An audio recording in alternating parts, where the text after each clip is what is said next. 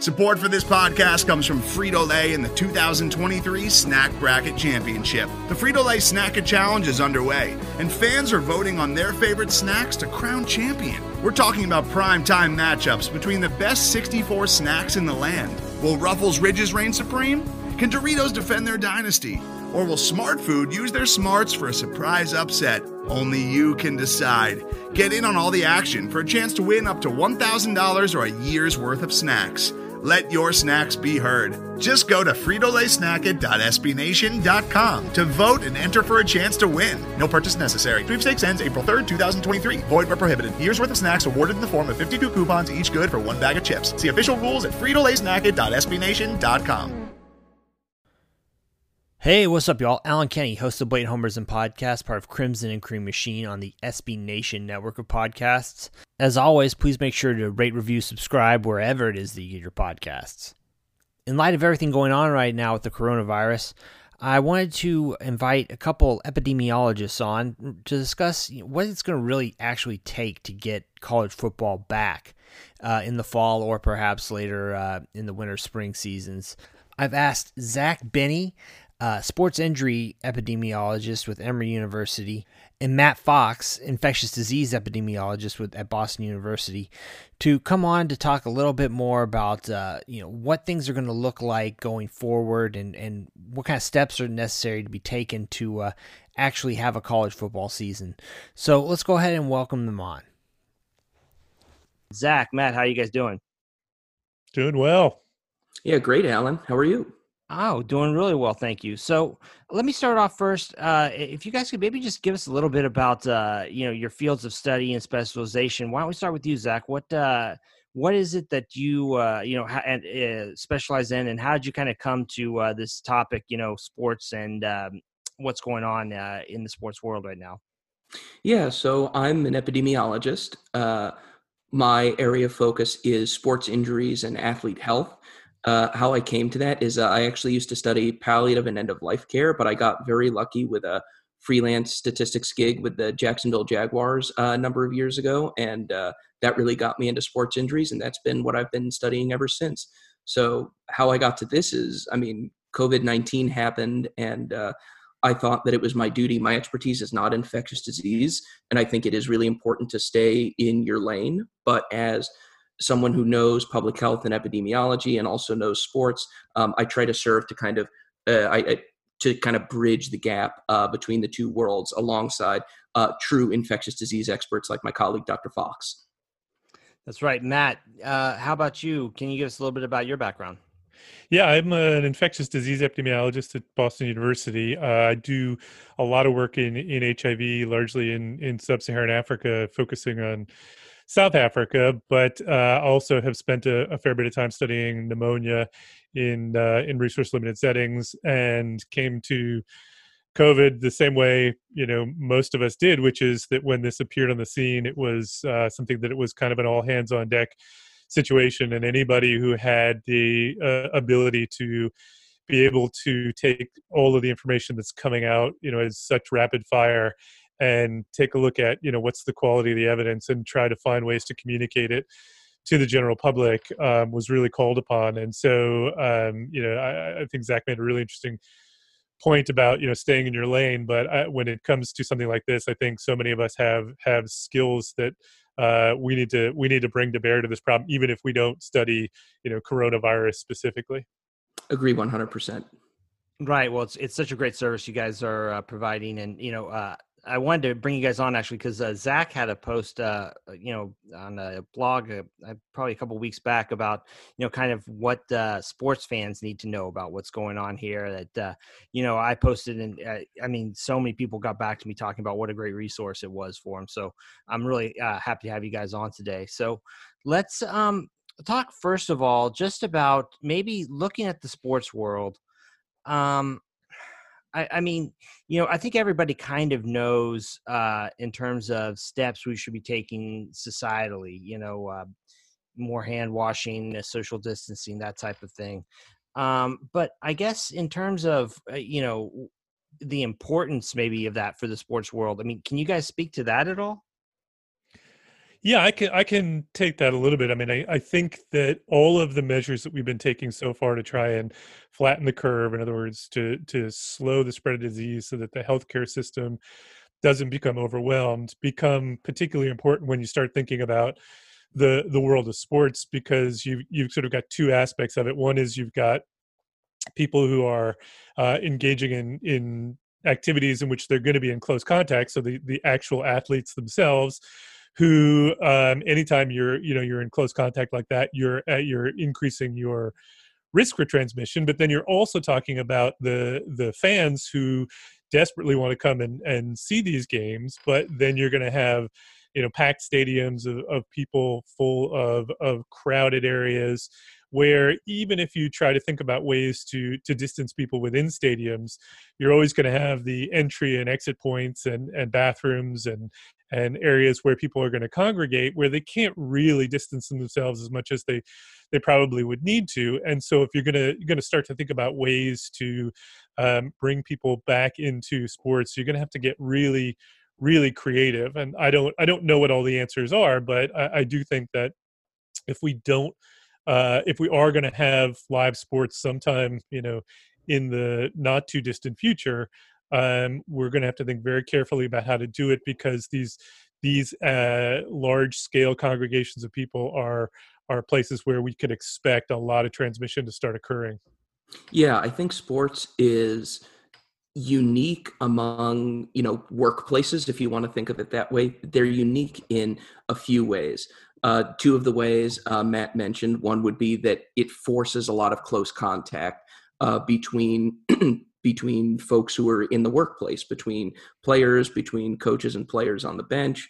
And then the fact that you've also got a ton of people, if you're having fans, a whole lot of people getting together in the same place, that really ratchets up the danger of a large-scale spreading event that can overwhelm a local public health system and eventually a local medical system.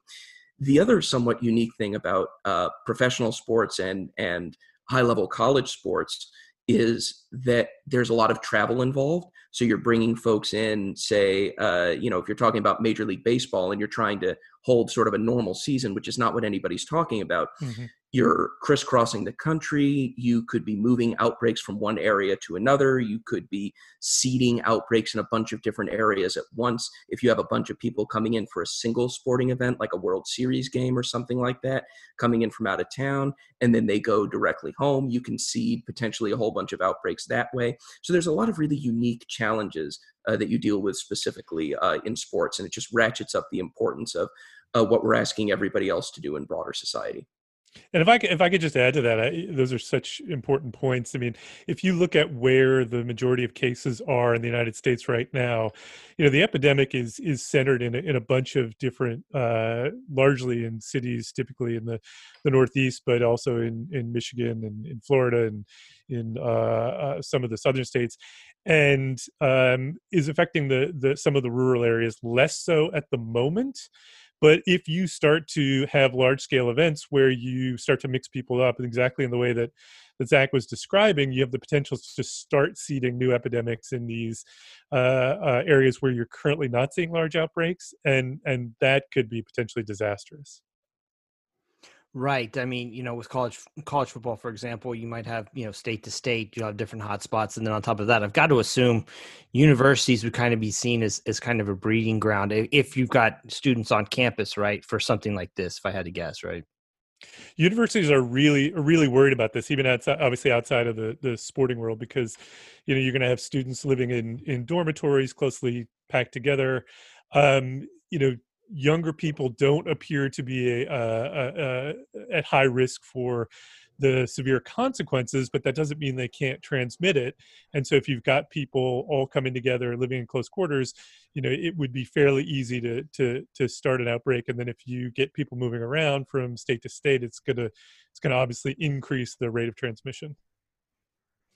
Right. So I guess, looking ahead, people are already kind of, going there with, states right now talking about quote unquote reopening the economy. That has kind of a loose definition, I think. But I think that, from what I've seen, any kind of strategy going forward to do this successfully, both in the sports world and just in general, would involve test and trace. Can you guys describe, just kind of set a baseline for what test and trace really means? Yeah, I can take that one. So if we're going to think about how to reopen the economy in a way that is as safe as we can make it, which obviously is not never going to be a perfect system, then the key to that is going to be a massive scaling up of the amount of testing for coronavirus that we can do. And then what we need is a large number of people who's are employed to identify those people who test positive, and then to get in touch with those people and try to get a list of all of the people that they have been in contact with, to try to contact those people so that those people can, in addition to the person who's sick, can also isolate, so that we try and reduce the amount of transmission. But that's a really difficult thing to do when you're at the number of cases that we're at right now. So the whole idea of shutting things down now is to try to bring things down to a manageable number at which the tracing programs start to have a bigger impact on what we can do.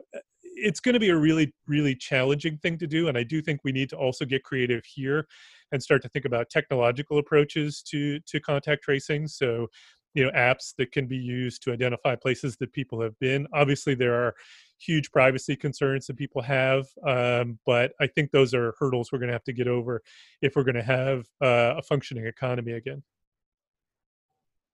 I mean, just with tracing, I've got to think you're talking about literally hundreds of thousands of jobs, right?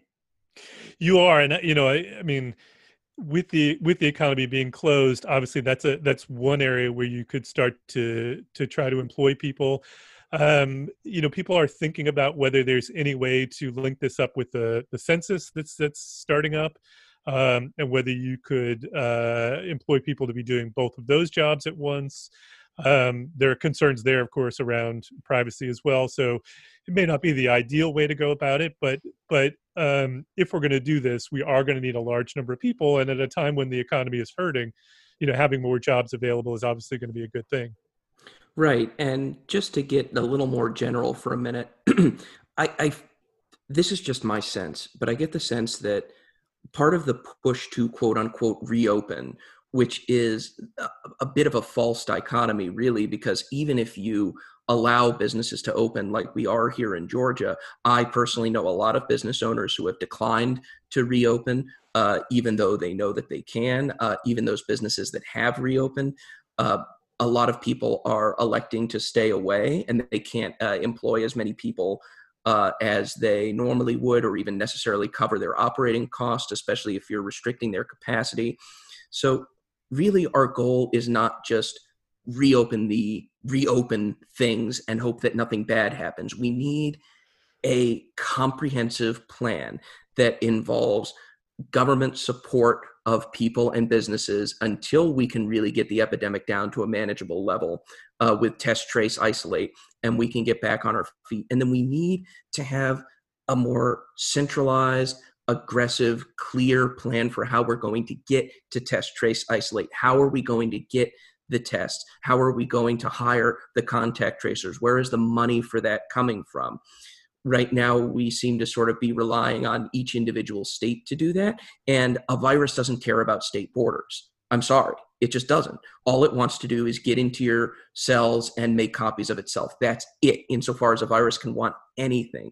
So you need to have this more centralized solution. And I think that the sense that we're lacking that, and the sense that there's a clear path forward, is really helping to ferment a lot of frustration among people, and rightly so, that, well, you're just asking us to stay at home forever and ever, and we don't see the light at the end of the tunnel.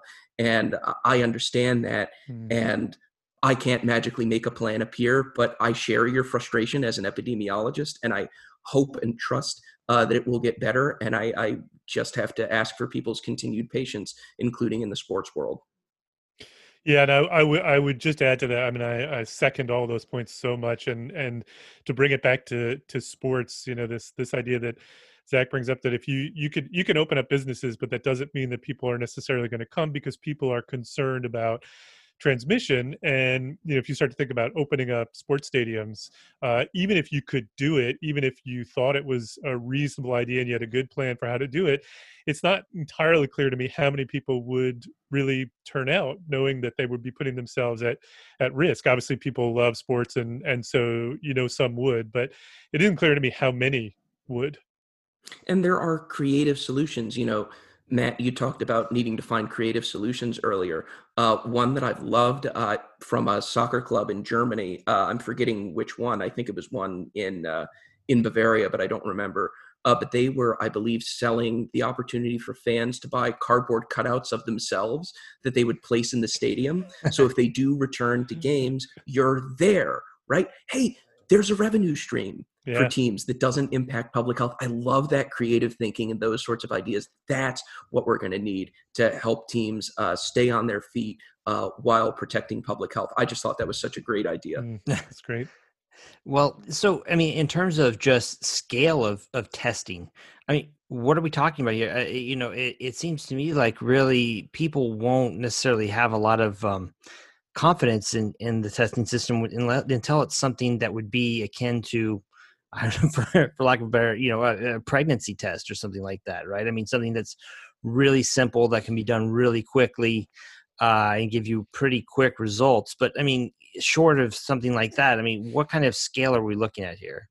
Millions. We're talking about millions of tests. So I think the U.S. has done about 5.5 million total tests at this point. We need to be on the scale of doing millions of tests per day if we're going to get to the point where we can actively identify where outbreaks are occurring, and then be able to respond to them in a timely manner. And I'm sure your listeners are probably aware at this point, but there are different kinds of tests that we're talking about here. So there are what are called PCR tests, and those are tests that we're doing in large scale right now, which are looking for the virus in the nose, and that's a sign that you have an active infection.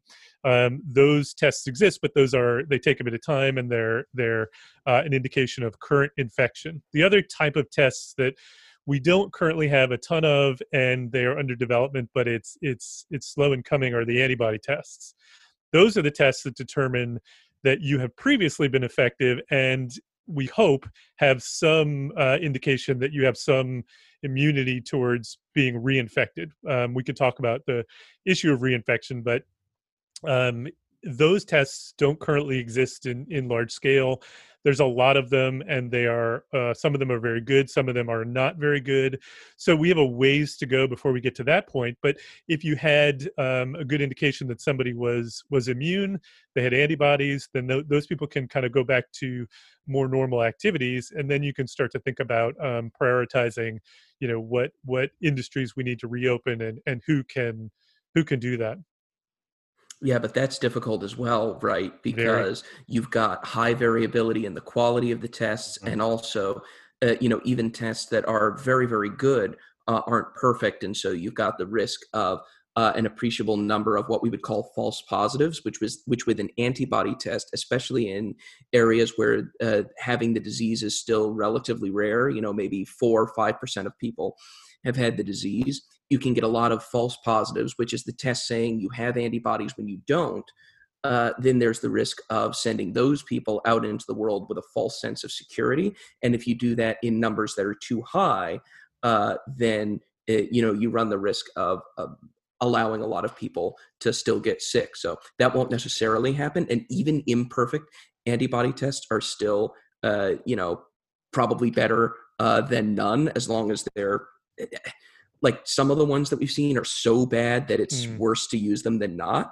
But there are several out there that, even though they're imperfect, are better to use than nothing, as long as you have somebody helping you understand and interpret what the test does and does not mean for you, and hopefully you act accordingly. I would agree with all of that, and if the options are to reopen the economy without antibody testing and just let everybody back into the economy and use a good but not perfect test, then obviously you want the good but not perfect test. But you do have to be really careful about this, because you will be sending some people back thinking that they are immune when they aren't.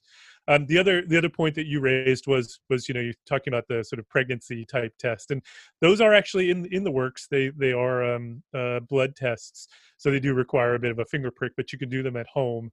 But again, if those tests, if antibody tests in general have some problems, then when you get into a home-based test, the user error starts to go up, because you're asking somebody to then, do a finger prick themselves. So we just have to make sure we have good quality control on these things before they come into widespread use.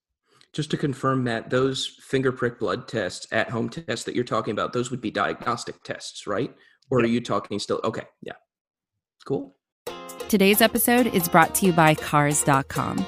With over 2 million vehicles and 50,000 more added every day, Cars.com will match you with the perfect car for you, your budget, your life, your style. And if you're ready to say goodbye to your current car, Cars.com will get you an instant offer to cash it in. Just start by entering your license plate and get matched with a local dealer who will write you the check.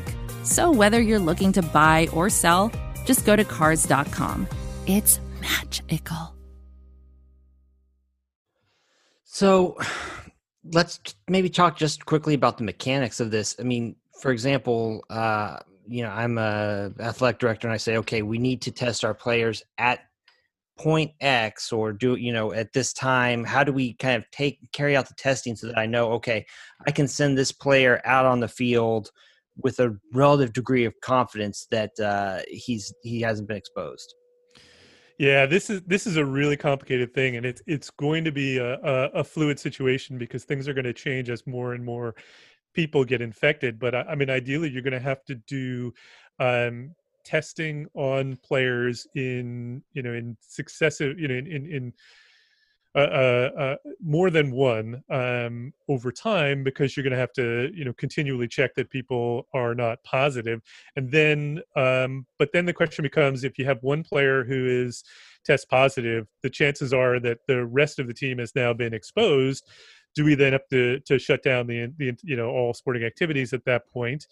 Prudence would probably say you do at that point. So I don't think there's an easy answer to this one, but you're going to have to do serial testing of players, possibly on a weekly basis, possibly, some other scheduling, but such that you have reasonable confidence that you're not sending players out to practice or play with infection.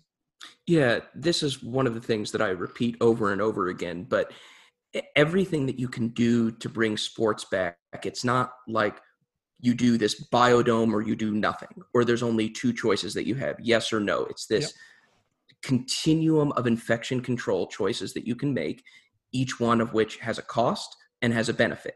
It has an economic, logistical, or psychological cost, but it also decreases the chance that you have an infection on your team, and that infection spreads either within your team or outside of your team to the general public.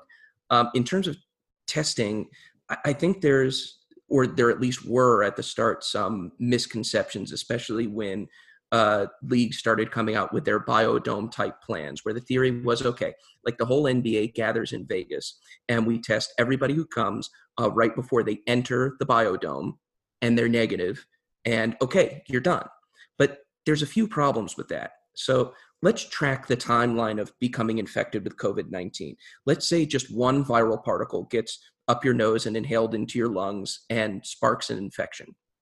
You won't immediately test positive, nor will you immediately be contagious, because the virus has to take time to multiply to get enough copies of itself to actually show up on a test, or for you to do what we'd call shed, which is basically expel the virus in large enough quantities to be contagious to other people. It takes time to get to those stages. One thing that we don't quite understand is the length of time that it takes to get to each of those points, the length of time from initial infection to when you test positive, and the length of time from the initial infection to when you become contagious to other folks. We do know that you can be contagious before you show symptoms, but we don't know the other sort of relative time points along that axis. So how often would you have to test your players to be sure that not only are they testing negative now, but they're not going to develop an infection? That's the complication that's added, because even if they test negative today, it's possible that 2, 4, 7 days down the line, they would test positive because they already had an infection. So if that gap between the tests that you do is too big, you would still have the risk of a case getting in and spreading. So it's tricky. And you do have the same issue that we talked about before with the fact that the tests are not perfect. So if you've got false negatives, so you've got people who are truly infected, but you tell them they're fine because you couldn't, you did the swab wrong, or you couldn't just get enough particles to be able to detect it, then you run the risk of, again, seeding a new outbreak within a sporting facility that is going to probably require you to shut everything down. Yeah, I mean, the only way that you could really avoid an infection getting in and be, near 100% certain that somebody isn't getting in is for somebody either individually or in a small group to be completely quarantined with no human contact outside that group for 2 weeks, and then they test negative, probably multiple days in a row, to make sure that you're not getting a false negative. But that's a multi-week process for somebody to even enter a biosecure area that they then can't leave without going through that 2-week process again. So, the task of doing that safely is really difficult, and is why I think sports, in order to return, needs to focus more on getting to the point where you can do something a little bit softer than that and still have a low risk of somebody getting in. And the key to that is going to be to have a much lower number of active cases in the population than we do right now, and to have enough testing to be able to get an actual accurate number of the folks who are infected and where they are, and be able to track a large fraction of those folks. And we're simply not there yet. And I also think you're going to have to do a fair bit of planning around what you're going to do if there is an infection. So if you get one person sick on your team, you're going to have to you potentially shut the entire team down.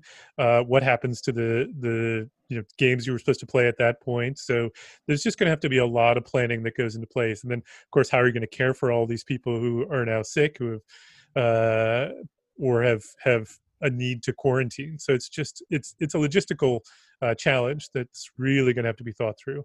Yeah, if you're testing frequently enough, maybe there would be an argument in concert with public health officials for, okay, somebody tests positive, but you've been testing them every 2 days. They probably haven't had a lot of time to spread the virus to others. Okay, maybe you just isolate that person, and then maybe you start daily testing for the next, week or so.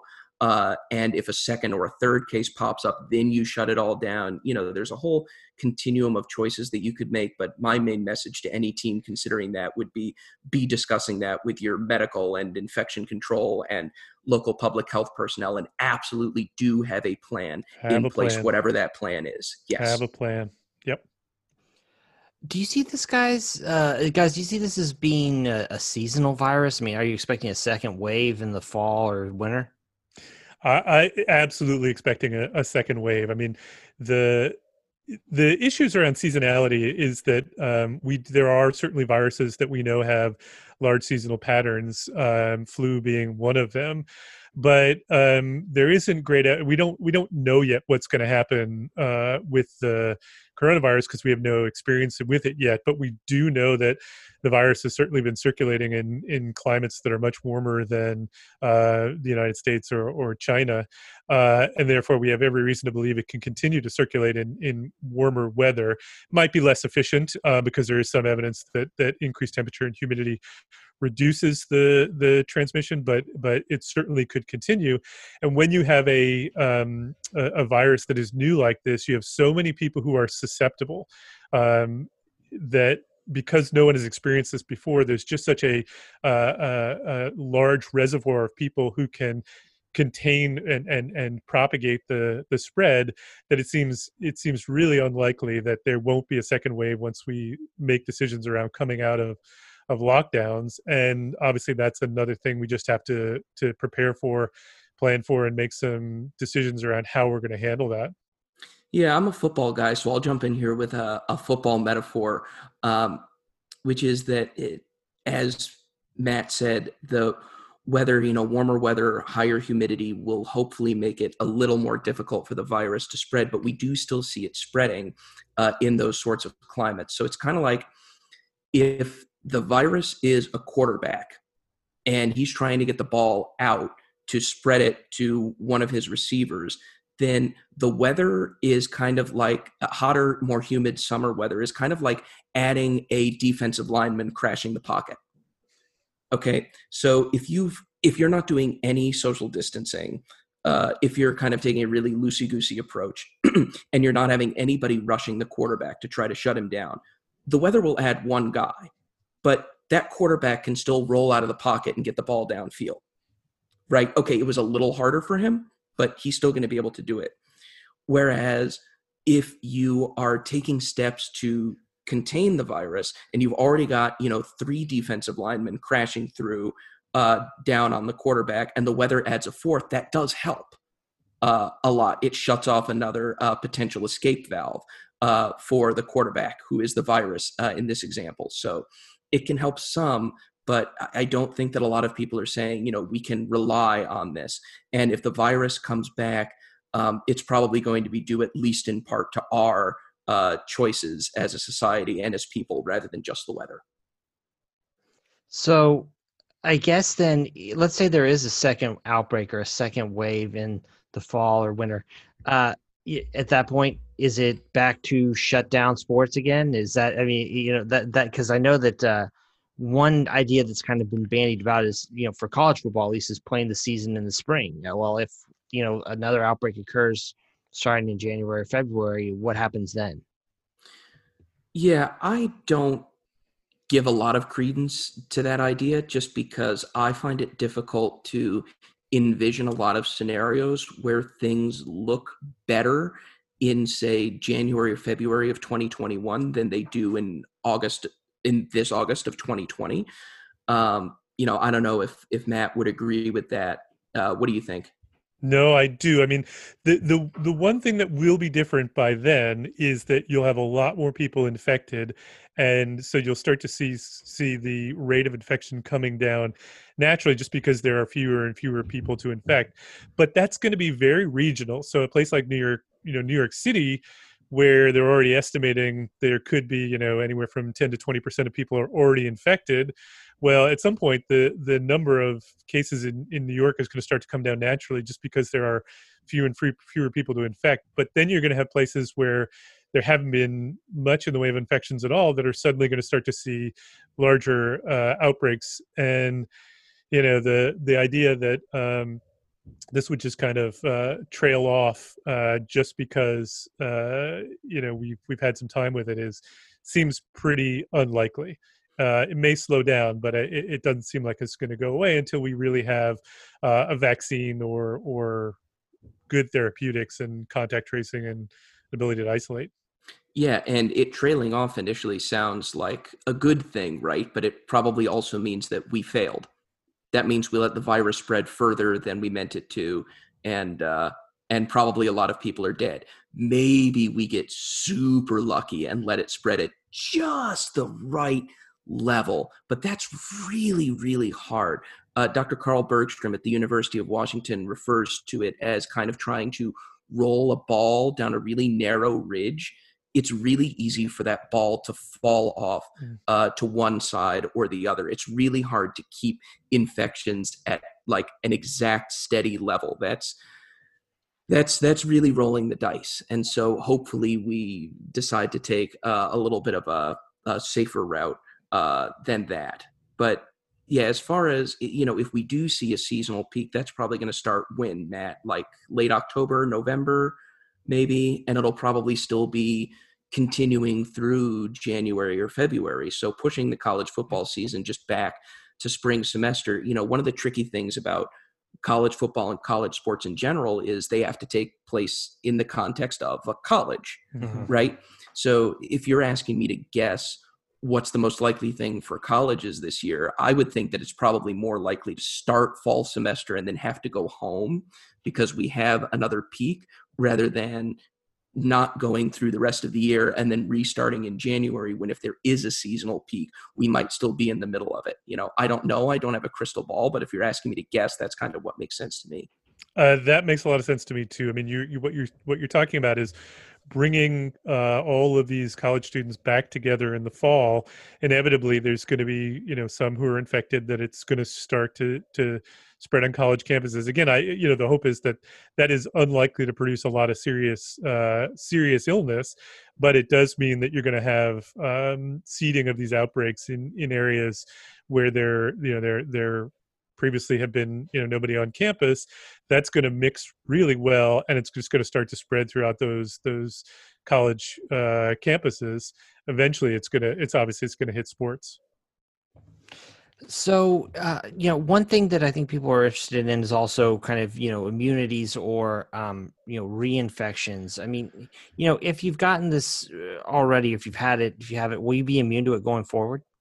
Yeah, unfortunately, the answer to that is we still don't know. We're waiting for more data on this one. Most people who I talk to who are immunologists or infectious disease doctors say that everything we know about previous coronaviruses suggests that there should be a period of time during which a person is immune. That might be a period of months, could be longer. But we don't have the evidence yet to support that. There are certainly some anecdotal evidence of people being reinfected, but it's very hard to know if those people were truly reinfected or they just had a false negative test and then a correct positive test again, and they just hadn't cleared the virus yet. So it's with the tools we have available to us at the moment and the data we have available to us at the moment, no one can say for sure. There is certainly hope, but no one can say for sure yet. And then I guess, kind of closing up here for fans or people in general, do you guys have any advice just, in terms of getting involved or, kind of solutions that they can be, kind of pressing for, what they can do in their own personal lives, especially if they want to see football in the fall? Just in general, any thoughts there? Yeah, I mean, putting my coach hat on, I would say that we all have a part to play. And it's easy to feel like you're powerless. You're staying at home. You can't influence national level policy by snapping your finger or something like that. It can feel really frustrating. But by staying at home, by minimizing your contacts with other folks, you are doing exactly what you're supposed to be doing. We're part of a team out there. You don't, if you're a coach, you've got a system that you're trying to run. The last thing you want is a guy out there freelancing on you, right? Don't go freelancing. Please listen to your coaches, listen to local public health officials, do what they are asking you to do, because these methods that we're trying to employ are tried and true. We've known them for decades, but it requires a lot of public faith and a lot of public cooperation. It requires you to buy into the system. We need buy-in of everybody. And the more that we buy in and the more that we do right now to contain the virus, and the more proactively we act moving forward to continue containing it, such as through test, trace, and isolate systems, the more likely we are not only to get sports back quicker, but also to not lose them again once they get back. To borrow the absolute most infuriating phrase in all of sports for many people, trust the process. We are in the process here. And I know it hurts, but we're asking people to tank. We're in the tanking period right now where we have to stay home. It hurts, but the idea is to kind of get that out of the way as quickly as we can, rather than just taking half-hearted steps and trying to sort of maintain mediocrity and go, 8-8 every year for the next decade. That's not what we're trying to do. We're trying to have one bad period and then have a plan in place to rebuild. That's test, trace, isolate. Once we get out of the tear down, that's kind of the lockdown. And then the goal is for that to eventually bridge us over to a championship, which would be a vaccine. So that's the goal. There is a goal. There is a plan. I know oftentimes it doesn't seem like it. And, it hasn't been communicated and executed as well as it could have to this point, but there's still the opportunity to execute it. And we just need people, including sports fans, to buy in. Believe me, you will not find an epidemiologist, I think, more eager to have sports back than me, especially football. I love football. I'm more of an NFL guy than college, but I love football. I want it back, and I'm doing my part to bring it back. And I just ask everyone else to do the same. Yeah, I share those feelings, including the just desperately missing sports. I rewatched the 1984 NBA championships last week. I was that desperate. I think it's really important to acknowledge that what your government and what the public health professionals are asking you to do is difficult. We are asking people to do something incredibly challenging. It's been devastating to the economy, and we are very aware that the consequences of this are really, really dire. But the idea that we would go through this process of trying to suppress the virus to a place at which we could manage it, and then because it's difficult, we then just abandon the process, as you say, Zach, means we get the worst of both worlds. We would get all of the pain from the shutting down the economy and all of the pain from the virus.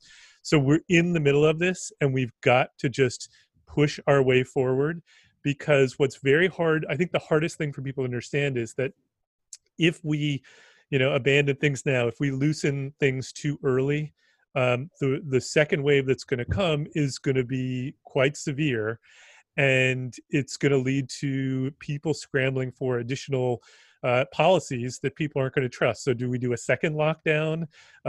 Do we ask people to engage in severe social distancing, but we open up some workplaces? It's going to make the challenges even worse. So I think that the best thing that people can do is stay at home now, isolate, and hope that we get a little bit of a break with the weather and things like that to reduce the spread a bit. But really what we're asking people to do is just to stay home. It is difficult. It's incredibly difficult. I acknowledge and want to emphasize all of that, but we're asking people to be team first guys here. Everybody loves a team first guy, right? Nobody wants a diva who's out there on the field just playing for his own stats or something like that. And, we've always lived in a society and we've always been part of a team. But I think in particular, a pandemic of an infectious disease really reinforces that and throws it into really sharp relief and makes it really clear how interdependent we are on one another, whether we like that idea or not. It's the reality. And we're all on a team together. And I think that's really clear. And we all got to be team first guys right now. And that's all there is to it. All right. Well, guys, if there's anywhere that you guys are, best way for people to kind of follow, what it is that you're working on, or, get in contact with you guys, what would be the best ways to do that? Well, I'm on Twitter at zbinney, BINNEY _NFLINJ for NFL injuries. It's not the easiest Twitter handle to remember, but even more than me, I would recommend that folks follow a lot of infectious disease experts. A really great place to start is a list maintained by Emory. She is at EPI LEELLIE. She has a whole Twitter list that's just amazing resources of a really diverse group of folks who can provide really solid information about COVID-19, because there's a lot of bad information out there, a lot of misinformation.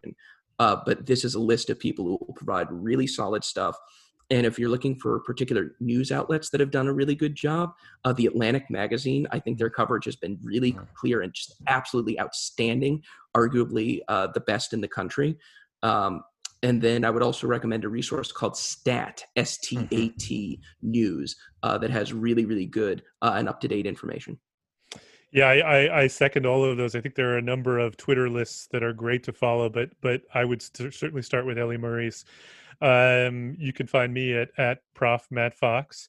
And the only other additional source, I would say that both the New York Times and the Washington Post have had some really nice visualizations of some of the data around COVID that really both for just sort of descriptive, showing you how many cases there have been in testing and where cases are, but also in sort of explaining how viruses transmit through populations. So those are worth a look. Yeah, and the only reason I didn't plug Matt's Twitter handle is because I knew he was going to do it himself, but he is an excellent follow, so I could not recommend that more highly. Thank you. All right. Well, hey, guys, thank you so much. And you know, you guys are part of a community that I think is doing such good work in terms of informing the public, coming up with, kind of just real world explanations that are so helpful to all of us. So thank you guys so much. And really thank you guys so much for coming on with me this morning. Thanks for having us. Well, I really appreciate you, Alan, because getting this information out to like college football fans, that's a really important group of folks to get it out to. So you may think we're doing good work, but it's right back at you, man. Thanks a lot. Yep. Thanks a lot, fellas. All right. Well, you guys take care. All right. Take care. Stay safe. You too. All right. Thanks again to Zach Binney of Emory University, as well as Matt Fox of Boston University for coming on to talk with us a little bit about college football in the era of the coronavirus. Thanks to you all for joining us too. And again, please make sure to rate, review, subscribe wherever it is that you get your podcasts. For the Blatant Homerism podcast, I'm Allen Kenney. Take it easy.